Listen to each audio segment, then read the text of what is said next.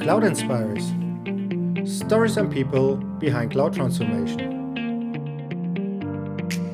Episode 18 with Micha Metz and Wim Mattessen. And the topic, Azure Arc.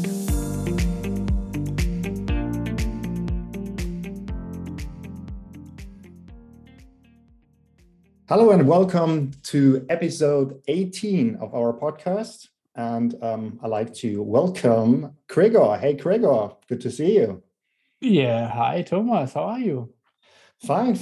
It has been a while until to the last time we did a podcast record, but we need to apologize for our listeners. I guess there was a lot of conferences in the last week, so we was Absolutely. a lot on the road. How was the last week from your side? I hope that you will say in the last couple of months. Yeah, of course. Time is flying. Yeah. So last week was really great. We was on the Experts Live Germany and organized from Eric Berg and Carsten Rachfal. Was really a great conference because also the location was really great in this train hall behind the train station in Erfurt. Was really great.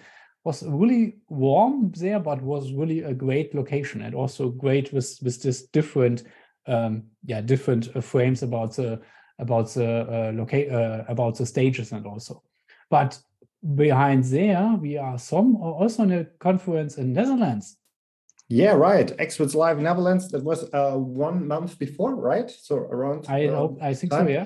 Was also a really great time to get in touch with the Dutch community. Was really a great pleasure to meet also some security MVP fellows, and was really interesting sessions from community members. But in the end, it was really busy weeks. I think we personally made our new record about the numbers of sessions within 1 week, right? There was the Global Security Compliance Conference, the Data Saturday, Rhineland, Experts Live DE with 2 sessions. So really busy. In the end, it was 4 or 5 sessions in a week, right? Yeah, I think was really enough. Different topics really that we need to mention as well. Yeah, it was a really busy time, and I think there are some events next week. So the Azure Meetup Bonn, maybe you heard about that, is organizing an Entra special. So we have a program manager from the product team who will talk about external IDs. So and the name is really cool. Yeah. So really looking forward for this event. And there's also a conference event next week. I heard about that. Yeah, I mean, there's also the Azure Lowlands, and I hope some of our guests can also introduce about this one. But yeah, it was also next week, and I have heard they have also an interesting session there. And that is the perfect move over to our guests. I think because we made them before at the Experts Live Netherlands. And it was a perfect timing to have a follow-up discussion here in our podcast. So welcome guys. Welcome Wim and Misha. Thank you. Hello, Thomas. Hello, Gregor. Nice to hear you now. And not seeing you. Quite warm in Belgium at the moment, to be honest. Same here in Germany. Same here. Absolute. So before we dive in, do you have some 2 or 3 words about your session at Azure Lowlands and where the conference is? This an in-person conference? It's a in-person conference. It's a full day event focusing on Azure, Microsoft Azure platform, and I think there are 5 tracks if I'm correct, Micha, and focusing on security, containers, integration, DevOps, and all those things. And I think our session, I know our session is we try to focus on some best practices, tips and tricks related to Azure governance, Azure security, Azure storage, and so on. And it's called the Azure A Files Well-Kept Secrets in Azure. So sounds really great. We deviated a bit from the X files and we went for the A files. And it's completely teamed as well. So as always, we try to team our presentations, and this time it's X-Files team. So sounds cool. So, but before we going or dive into more, so please introduce yourself, Micha. We will start with you. So introduce yourself. How are you coming to IT, and in which topics you are currently working? But I have heard some interesting DNS topics also. Well, I'm Micha Wets, live in Belgium. Belgium located. Married, 2 awesome sons, which both of them are interested in technology. So that's a good start. They already have it from ground up. I started in IT as, I'm still proud of it, as a first-line support engineer, calling people how to install the Citrix agent on their computer. That was not really. Yes, that was my start. Cool. So that's where I started. Then I shifted to second line, third line tech. I learned C# because there was an opportunity to develop some web services and tools, which I also did. I learned VMware with vSphere. I learned Citrix. I learned a lot of things. And then Microsoft came with a environment called Azure. This Azure, yeah, I heard about it. Yeah, it's something new. That's not so relevant. But I shifted to Azure, but still maintaining the on-prem environment. So I love to do both. I love to do on-prem, even though it's not something that a lot of people still want to do, but it's still relevant. So that's why I still love to do both on-prem environments, on-prem things, but also cloud things. So that's kind of my introduction. Perfect. Thanks, Wim. How was your start? Also, Wim, also living in Belgium. I'm also married, only have 1 son.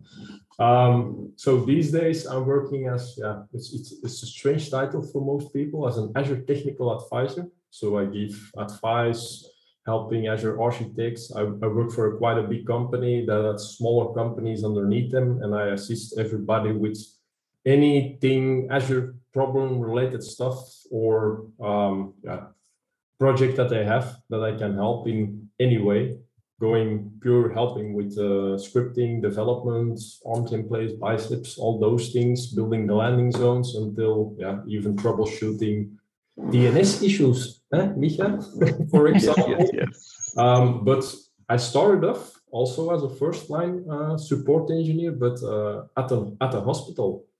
So I helped everybody from administrative people until the doctors with any of their IT-related problems, going from PCs, printers, and all those other peripherals you have. And then I evolved, I think it was 2008, starting to work for a bigger company. I worked for a company that extended me to another company. And then I started off with Hyper-V.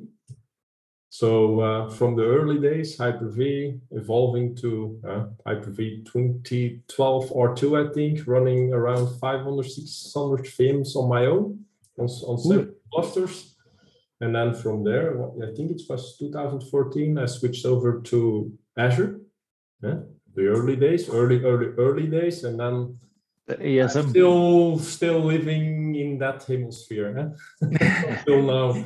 So also having that on-premise skill set from Hyper-V, and that's why I'm also doing quite a lot of assessments, migration assessments these days, for bringing the on-prem stuff into the cloud in any way possible.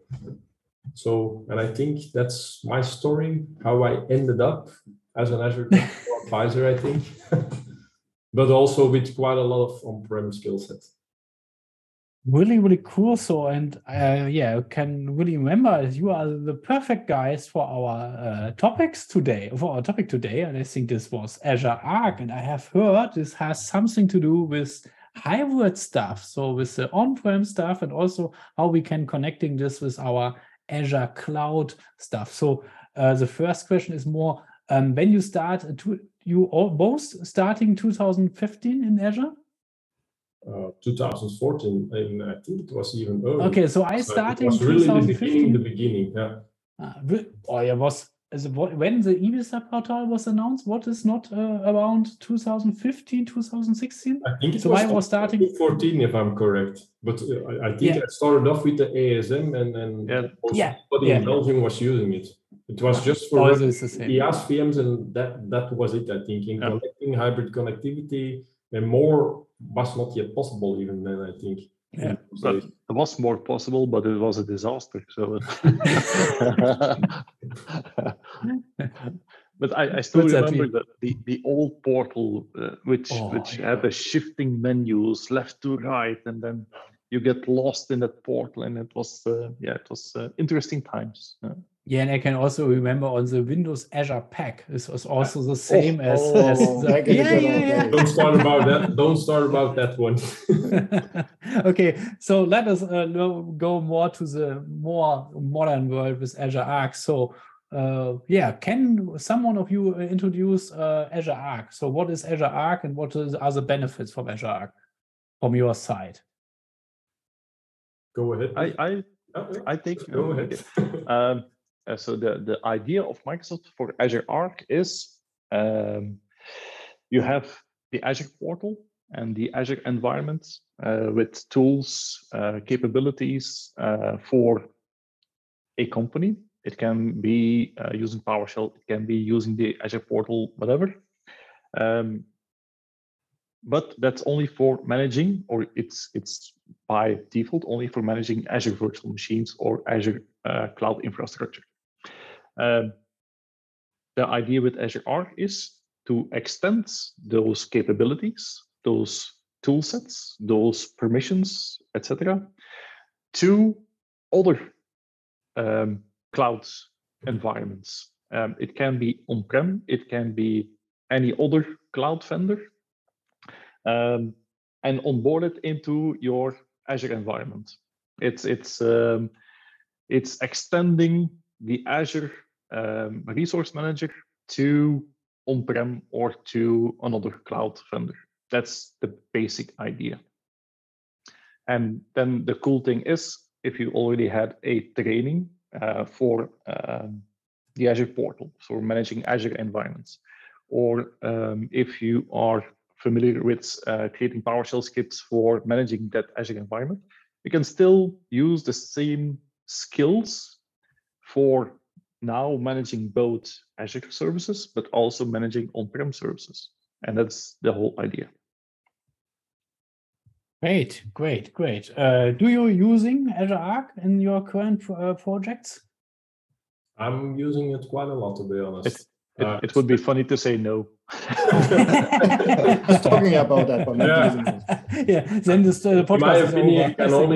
In my opinion, it can only give your experience to an audience if you're using it yourself, and you have to troubleshoot it, work with it, dig quite deep into it to understand it, how it's working, and that's the best way to talk about something you're familiar with and that you're using. And that's, I think, from those talks, the best advice comes and the best information comes to the public, I think, listening to you. That's my opinion.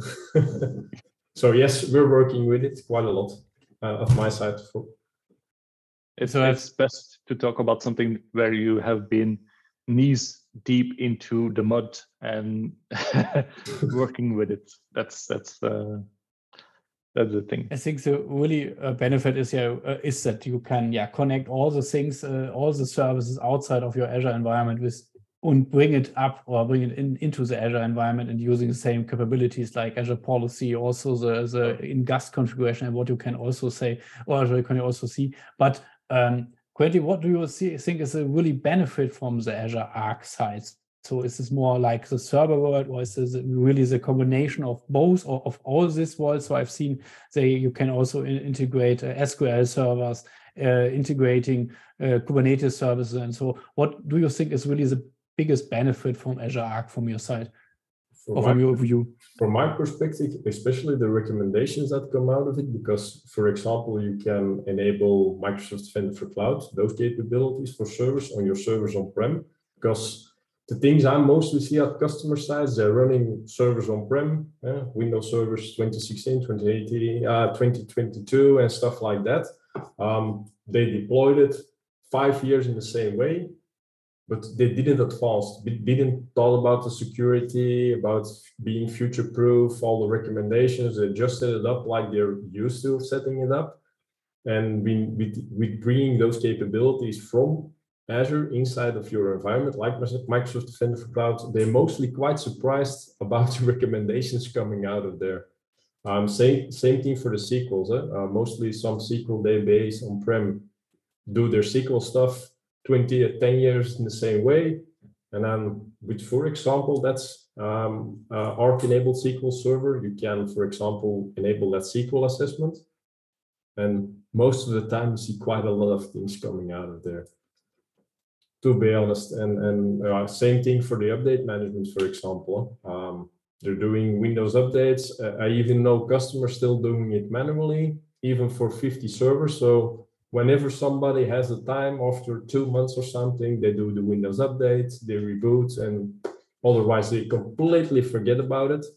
Most bigger companies already have something management like WSAS or SCCM around it, build it up. But yeah, for all those other customers, in my opinion, it's not something easier than setting up update management through Azure Automation, or in the future, hopefully through the Update Center.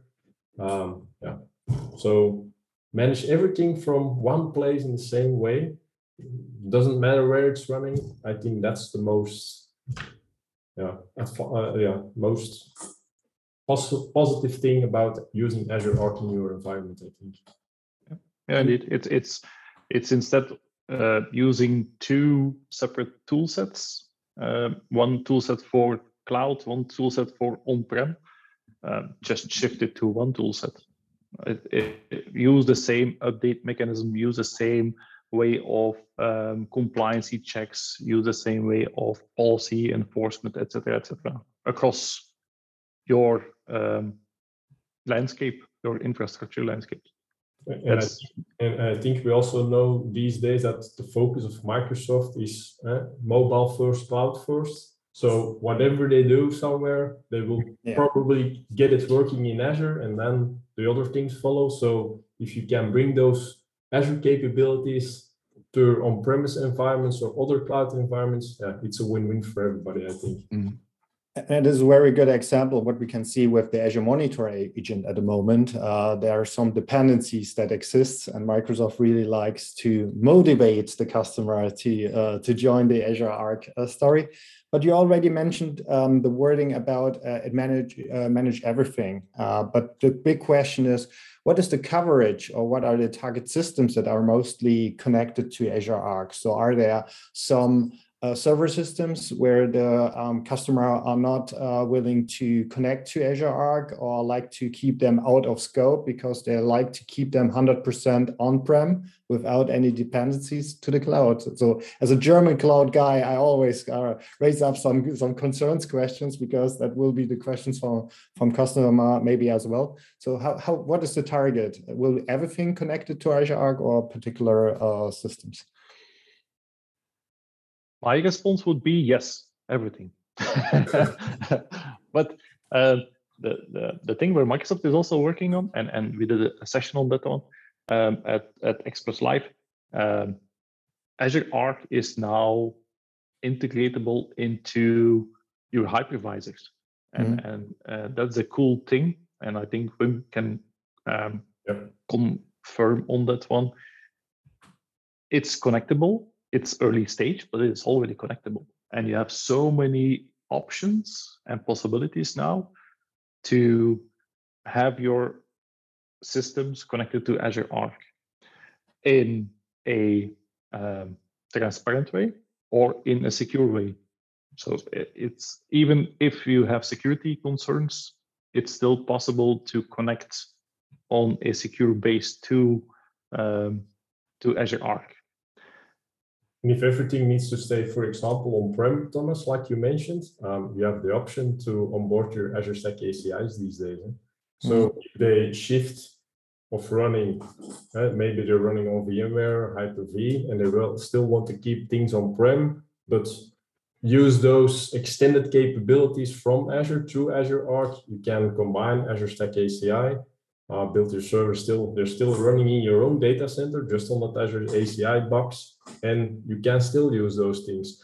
The only things I probably won't use in combination with Azure Arc, it's something like, I don't know the exact word in English, but you have some fabric IT, with quite some legacy stuff operating in the magazines to print out specific things or get some machines running. And those things are probably not that easy to onboard in Azure Arc because they're quite specific.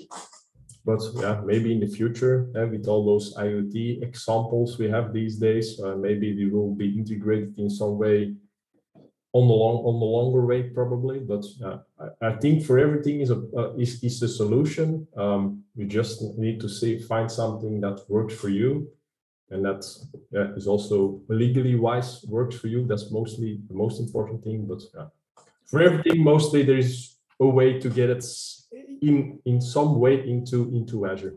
Yeah, but a good example, I always think, if you have a company which has a lot of stores, it can be a shoe store, it can be a magazine, it can be whatever, and each magazine has its own small data center. It can be a 1-unit rack running VMware, it can be a stack, it can be whatever.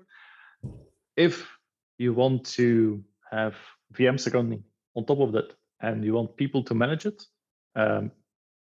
a help desk engineer or whatever, and he needs to manage it, you have two options. Either you go for a vCenter, so you give the help desk engineer access to the vCenter, but then the help desk engineer needs to know, okay, is that a vCenter environment? Is that a stack environment? Is that whatever environment? Or if you onboard it into Azure Arc, all those VMs are just listed in his Azure portal. So he doesn't need to know which stack it's using, which hypervisor it's using, whatever. He can just go to the Azure portal, search the VM, and restart or manage that VM from the Azure portal. And you can manage all those different stores, all those different magazines, whatever, from within the Azure portal. And that's the biggest use case, or the biggest advantage that I always present. Yeah, but as a security guy, I need to raise up the $1 million question, because when we are talking about connecting every machine, that includes also some sensitive resources like a domain controller. And then we need to talk about Azure Arc from a security perspective, because we're doing policies, maybe having some guest policy opportunities. So an attacker could be also interested in, hey, there's a hybrid management. I love that, because I can take it as a privilege escalation path. So if we are talking about such a scenario, how much awareness exists on the customer side about considering Azure Arc when it comes to managing high privilege assets? Is that something what will be considered in the isolation model, or in a permission restriction to give us to specific resources? How it works on the customer side in your discussions? Mostly we split it up. We use the RBAC stuff like we're using in Azure, and then you can combine it that only those identity people can touch the domain controllers, for example, and that they can only do those specific features that they can enable. So you can regulate it from there also. The biggest question I mostly get is how does that Azure Arc agent running on your servers communicates with Azure, because by default it's just SSL 443. A lot of security people already but these days, luckily, if you have already set up hybrid connectivity through an express route, like most bigger companies will end up with, or you have just a site-to-site VPN, we can use a private link scope.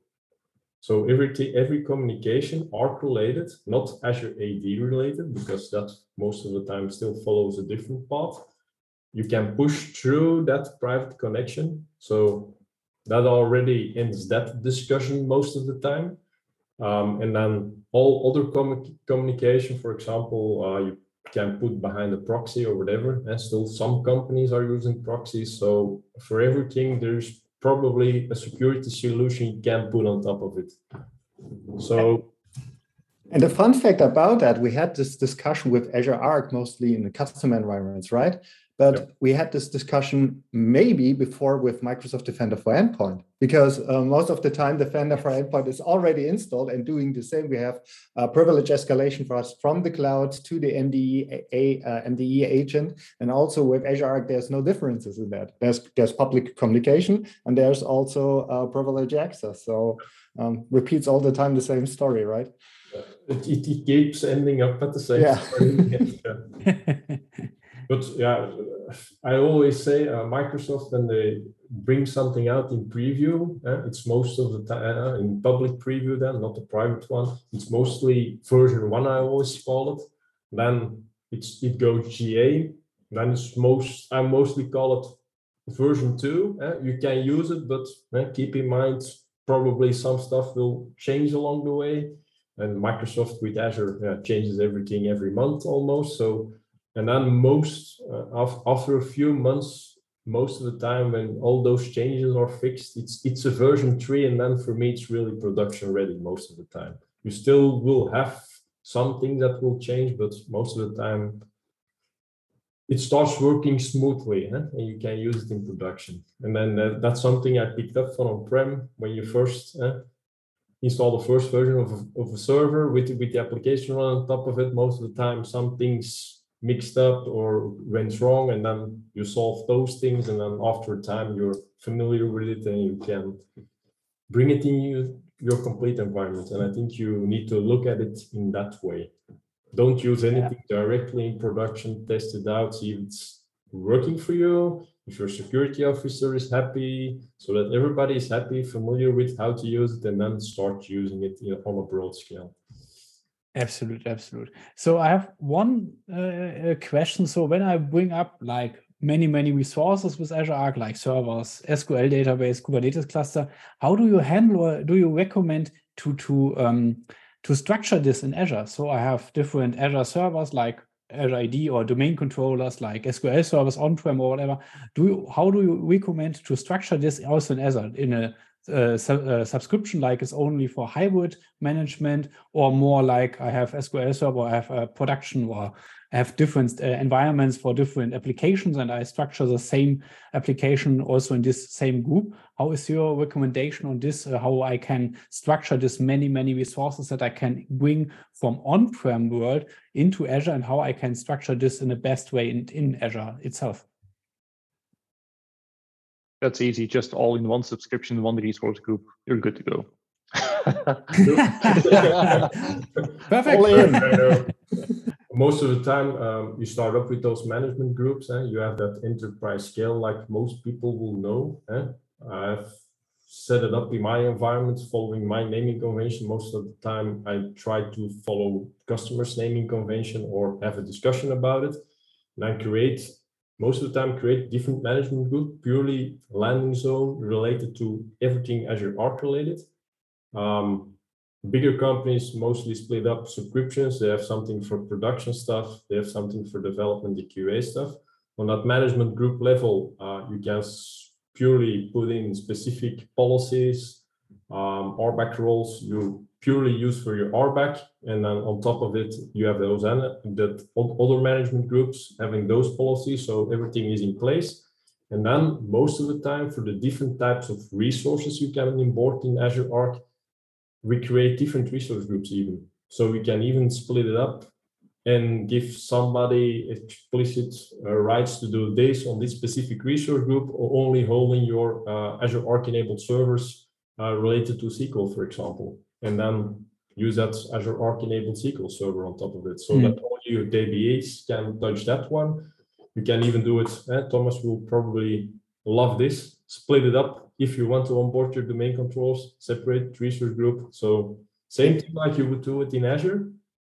Just think in the Azure way and not still on the on-prem way, and try to split. You can even split up the workloads if you want, and then put in the right security on top of the resource group, so that only the people who need to be working with it and do related tasks, operational tasks, can touch it. That's mostly my advice, and it can even evolve further if you want. That's something we always highlight, and I love to highlight that one as well. As Wim said, you have to think in the Azure way. So if you onboard an on-prem VM using Azure Arc, it's a resource in Azure. So you can specify the resource group, the subscription where it lives, the RBAC permissions, etc., etc. So you can use all those benefits from Azure, but to manage your Azure Arc VMs, and that's a good thing. Yeah, I think this is really the best recommendation also that you have to think about from the Azure side for the management. I think, perfect. Yes. Thomas. Yes. Yeah, and as far as I know, there's also the opportunity, if I get it right, that you can restrict what are the capabilities by the Azure Arc agent to apply to the server, right? So maybe you like to restrict also that as a security guy, I would say attack surface using management capability. Depends on the angle, view angle, but there could be also the idea, hey, to restrict what could be applied or enforced by Azure Arc as well. Yeah. You can specify which extensions are allowed to deploy it, and stuff like that, so we can limit it even on that level. So unsigned PowerShell scripts and something like that. And that is still the same story. And I really like to build a relation, because maybe our listeners are now aware of the things in Azure Arc, but that's the same story once again in Defender for Endpoint. You need to build device groups, restrict who has access to the device group, who is able to execute unsigned scripts via live response. So it is all about thinking what are the entry points to your servers when we are talking to security aspects. Yeah. Coming back to Azure governance and enterprise scale. It's coming. We will end up with your session, I think. Yeah. So governance, even with Azure Arc, is quite important. Yeah. Same thing like with all the other Azure stuff you're building. If you don't start controlling it before you start building, you probably end up with something living in the wild, I always say. Yeah, sometimes if we can see how weak is a foundation in an environment when it comes to Azure, we hope that they are not building houses, because it's the same story you need as from you can look at it in that way. You don't start with your roof, you start with your fundamentals, and then you build up from there. Great. That was a really interesting discussion. Unfortunately, I think we need to have another episode to go more in details, or having a shared session on a conference, maybe, to discuss. That's also a great idea, I think. Governance. A combination about Azure Governance, Enterprise Scale, and Azure Arc recommendation and all best practices. Yeah. And then bringing security concerns to the table. Yeah. So before the podcast starts, we ask our guests if they are aware what happens at the end of every episode. And we were not quite sure if you are well prepared. Mostly the time, Krieger and me are also not very well prepared, but we have some special questions for you guys today for the quiz. And maybe the guys knows there's some rivalry between in sports when it comes to Germany, Belgium, and the Netherlands, especially when it comes to soccer as a football, and also the Eurovision Song Contest. But in the end, we are close neighbors. And as someone that spent the most time as a young boy in Belgium and Netherlands for the summer holidays, I know very well both countries. So we prepared a quiz called Germany versus Netherlands versus Belgium. We include Netherlands because, of course, we meet the last time at Experts Live Netherlands, and it makes even more difficult for you to pick the right answer. So that was another angle to add that here to the quiz. And we start with the first question. And the first question, you need to decide by every question, is the right answer Germany, Netherlands, or Belgium? And the first question is, where do the longest men come from? So who has the tallest guys in Probably the Netherlands, I think. Yeah, I think so too. If we go to a conference, I'm not a small guy. Wim is not a small guy, and in Belgium normally we are normal sized. Standard size. Standard sized. If we then go to the Netherlands, we are amongst the smaller people, and then I think, okay, that's crazy, really quite. Yeah, it's always the same. And the things that I always think, okay, do they get a lot of kicks in the back when they were small children or something? I think the same as with the Netherlands. Yeah. And you're really sure? So you think the Dutch That's people are taller than the German? Yeah, but I think German people are also quite big, but yeah, I think the Dutch are bigger. Okay. So the right answer is, yeah, right, the Dutch people. So we are going to Netherlands, and you have the first point. And I guess you have already more points than Germany in the last Eurovision Song Contest.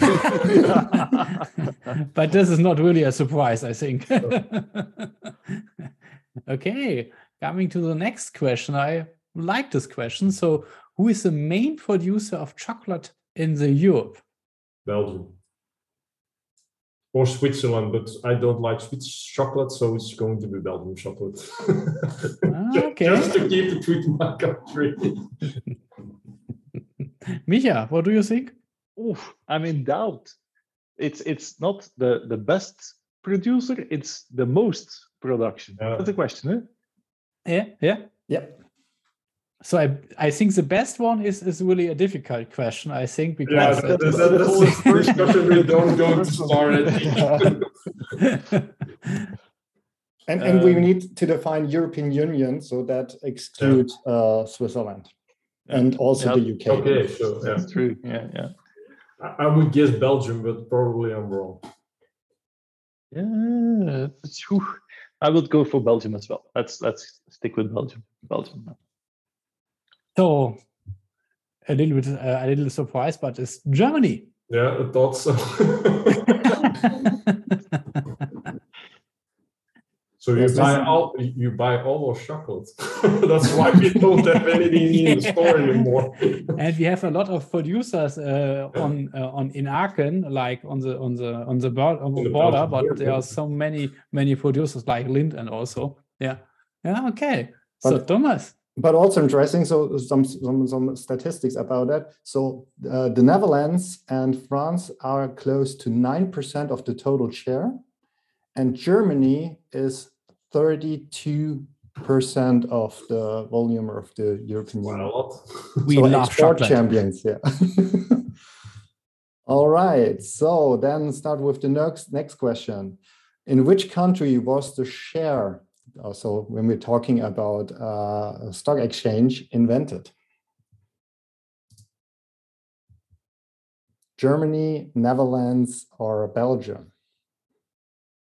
I think in the Netherlands, with all those harbors in the mid-ages, I think, but it's my guess.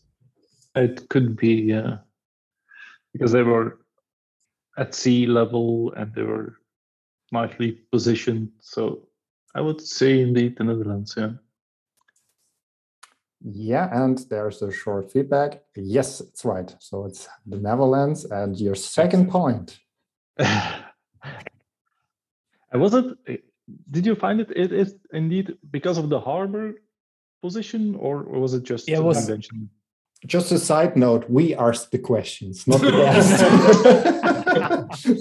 So you get an extra point. You should know why you asked that question. So as we said, we justified the questions, not having deep research. Are you quickly Googling it probably, or pinging it or something? Okay. But I can share an interesting article about this, but this is really ongoing on this in case about the harbor and also and about the connection and in the different I know my worlds and so on. history. It was an interesting question. So I was sorry, Thomas. Sorry. Yeah, sorry. no props. And we skipped that very fast before more questions about the answers will be given here. So, Gregor, let's go to the next question, which is my personal one of all. Absolutely. It was really also a crazy question. In the 1960s and 1970s, light beer was served during school lunch. In which country this was the case? So beer during lunch. In a school. School lunch. In a school. 1970s. So. I would say Belgium. Yeah, but I would guess Germany then. So one answer from your, what is your Let's go commitment? For Germany. Yeah. Germany.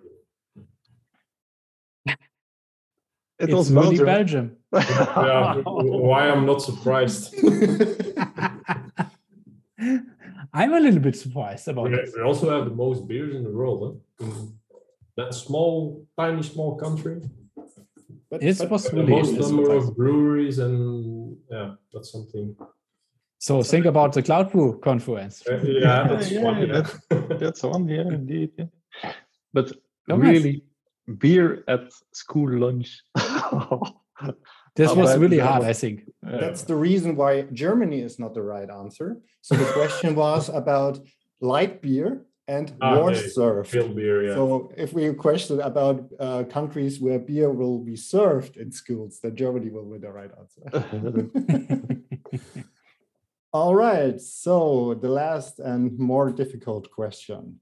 A world record for the longest period of time without a government. Yeah, Belgium.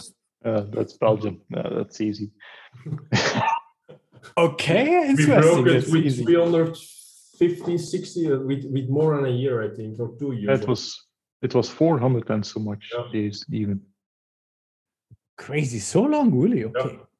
Yeah. And probably we will end up with something the same number next time. Yeah. Okay, I'm surprised that you are not surprised, but of course you're living in the same. Something, yeah, for us it's a normal. We had the normal one. Yeah. It was during the Corona period, I think. Okay.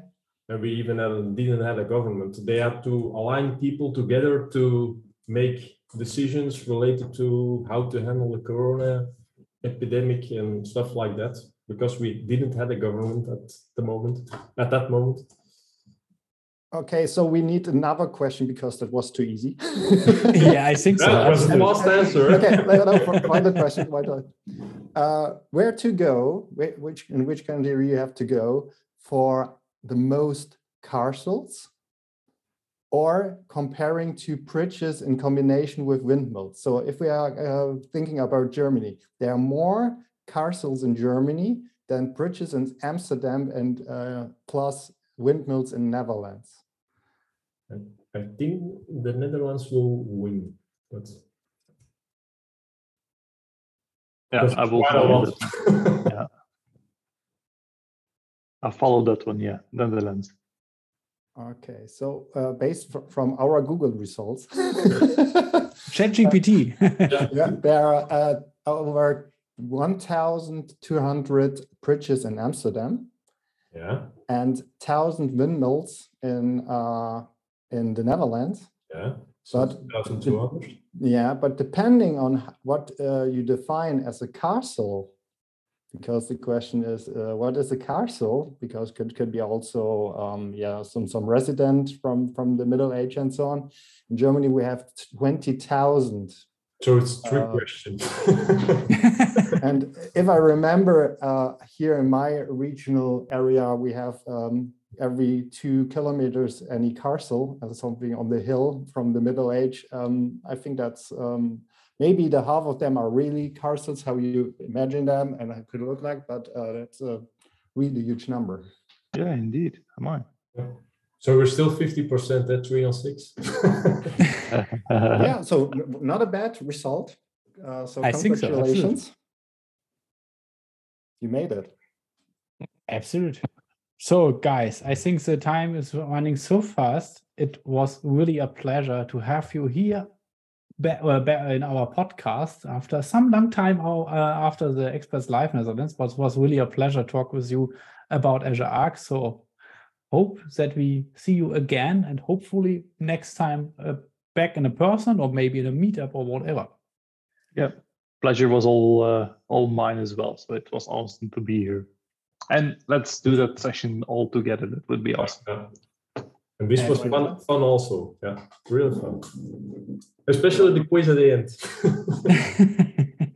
We do our very Thomas. best. So, Gregor, was a pleasure. And I think next time the guys have not to wait months before we have the next podcast. So I will say see you soon, guys. Absolutely. Thank you, guys. See you. Bye-bye. Thank you. Bye-bye. Bye-bye.